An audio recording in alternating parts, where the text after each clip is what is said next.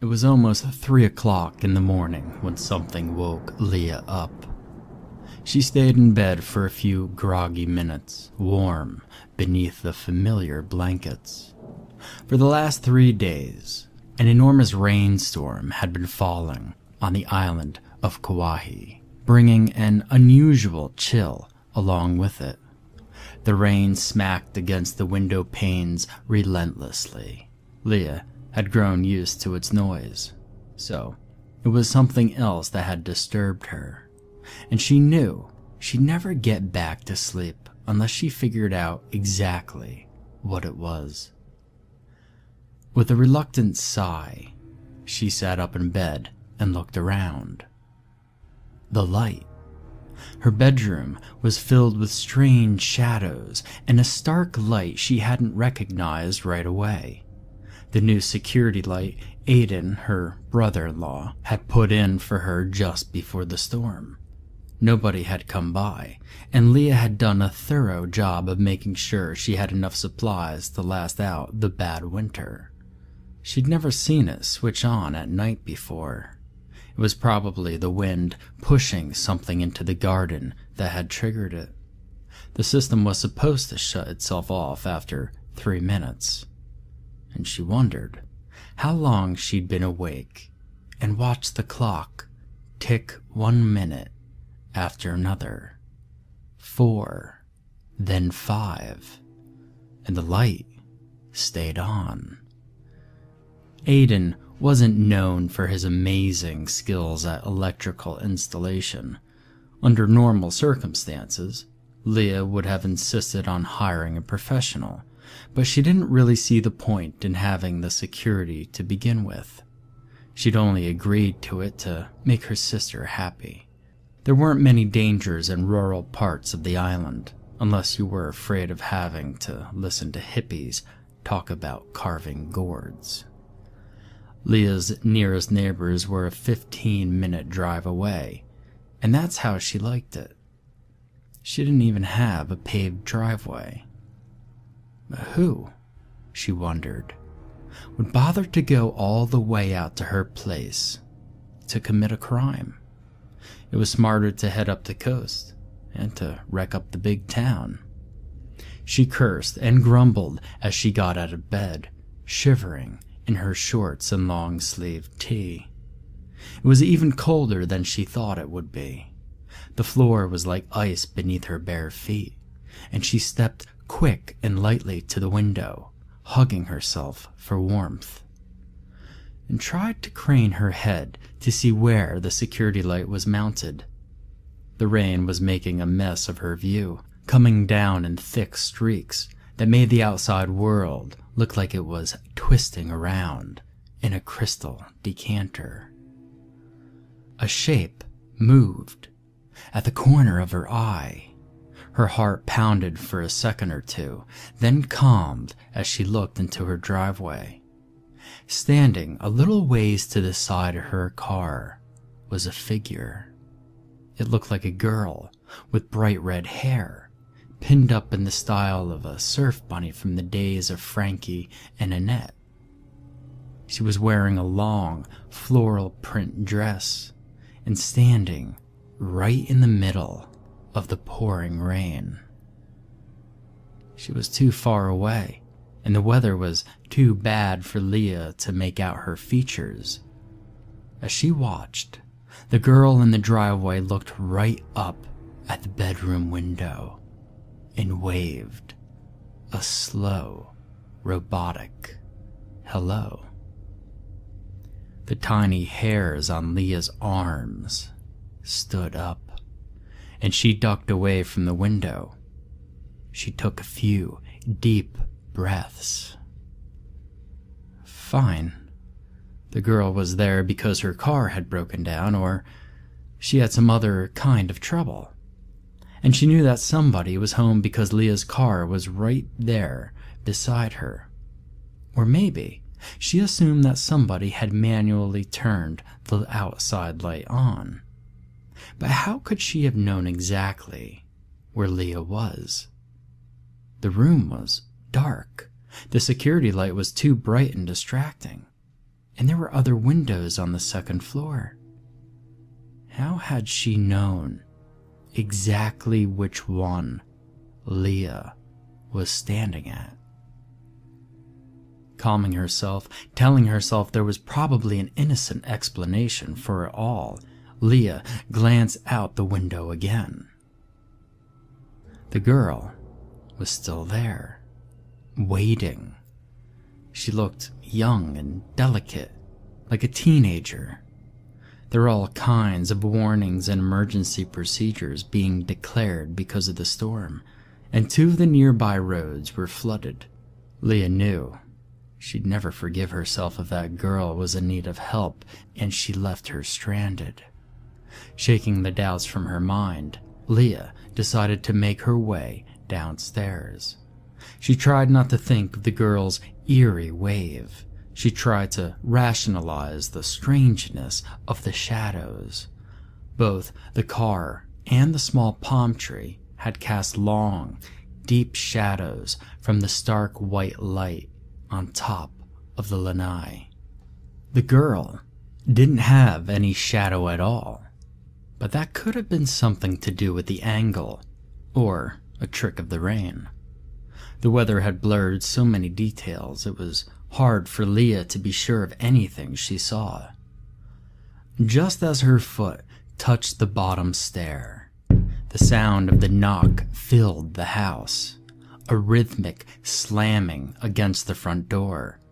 In no way gentle or persuasive, it was loud, startlingly so, and strangely hollow. An angry demand, very unlike the way Leah would have expected the girl she saw to knock. She tried to tell herself that her nerves were skewing things, making her edgy when there was no need to be. Maybe it had been a loud knock because the girl was feeling desperate, wanted to be sure that the people inside heard her. But then, why hadn't she used the doorbell instead? Maybe there was someone else with her, and Leah simply hadn't been able to see them from the window. That changed things. That was a rational concern. What if there was a boyfriend? Someone big, strong, and threatening?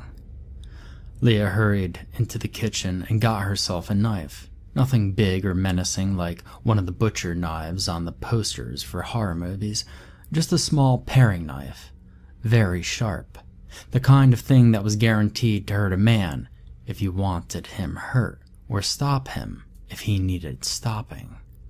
For the first time since moving out of the city, she regretted the seclusion she'd chosen. She'd take all the airplane flyovers, traffic noise, and petty crime in the world to feel less vulnerable. The knock sounded again, with such urgency that Leah could feel the vibrations of it inside her bones. She made herself think of flooded roads, stranded people, medical emergencies. With the knife at her side, she went to her front door and stood with her hand resting on the knob. Part of her was screaming to forget it, to go back upstairs and lock herself in her room until morning, but she couldn't. In a quick, defiant motion, she swung the door open and looked out into the pouring rain. No one was there. "Hello?"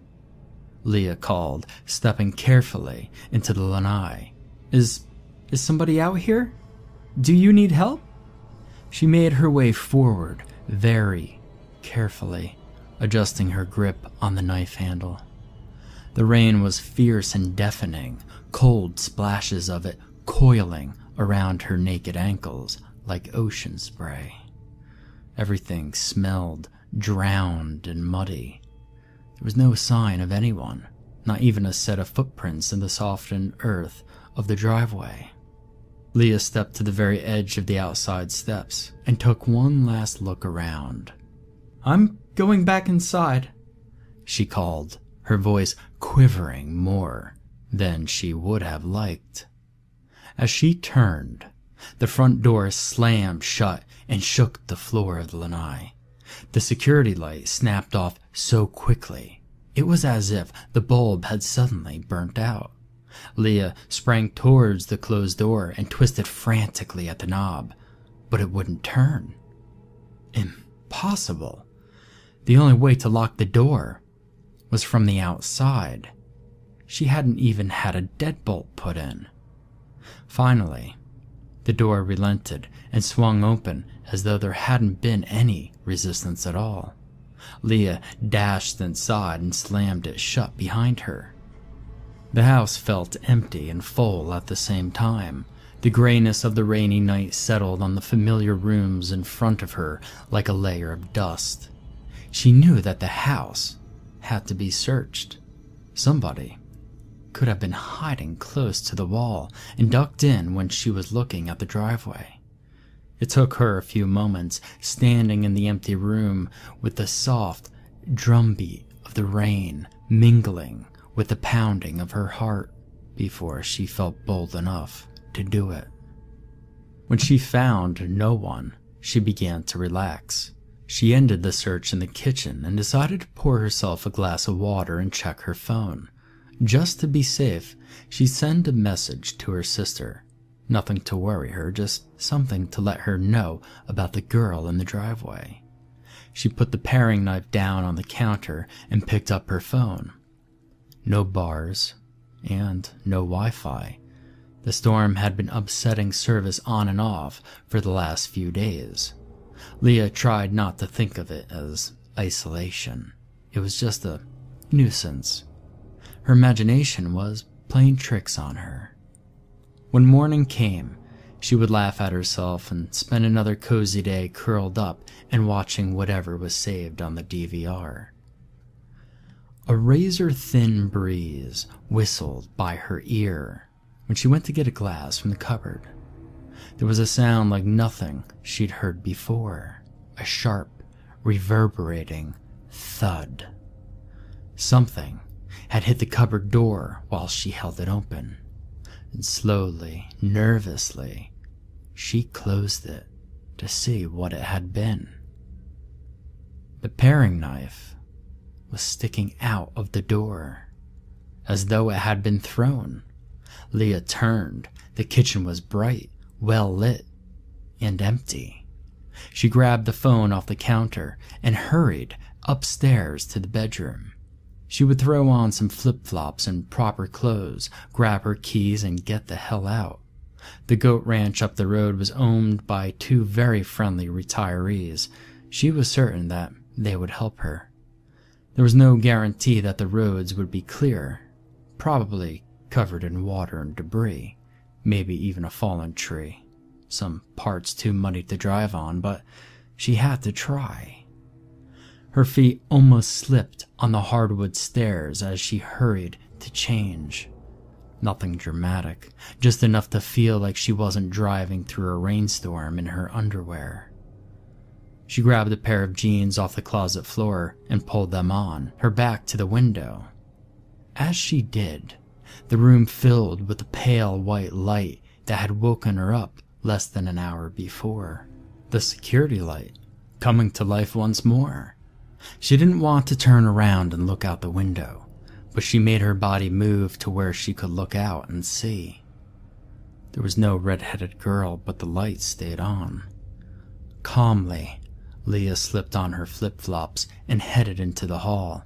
She breathed steadily and stepped carefully. The house was colder than it should have been at the top of the stairs, and the smell of rain and boggy, wet earth was pungent and overwhelming. Leah swallowed hard, steadied herself. It would be a difficult drive to the neighbors. She wouldn't make it if she was in a panic. But when she got to the middle of the staircase, she couldn't control the surge of dread that overtook her. The front door was wide open. The security light caught the falling rain, casting patterned shadows on the floor.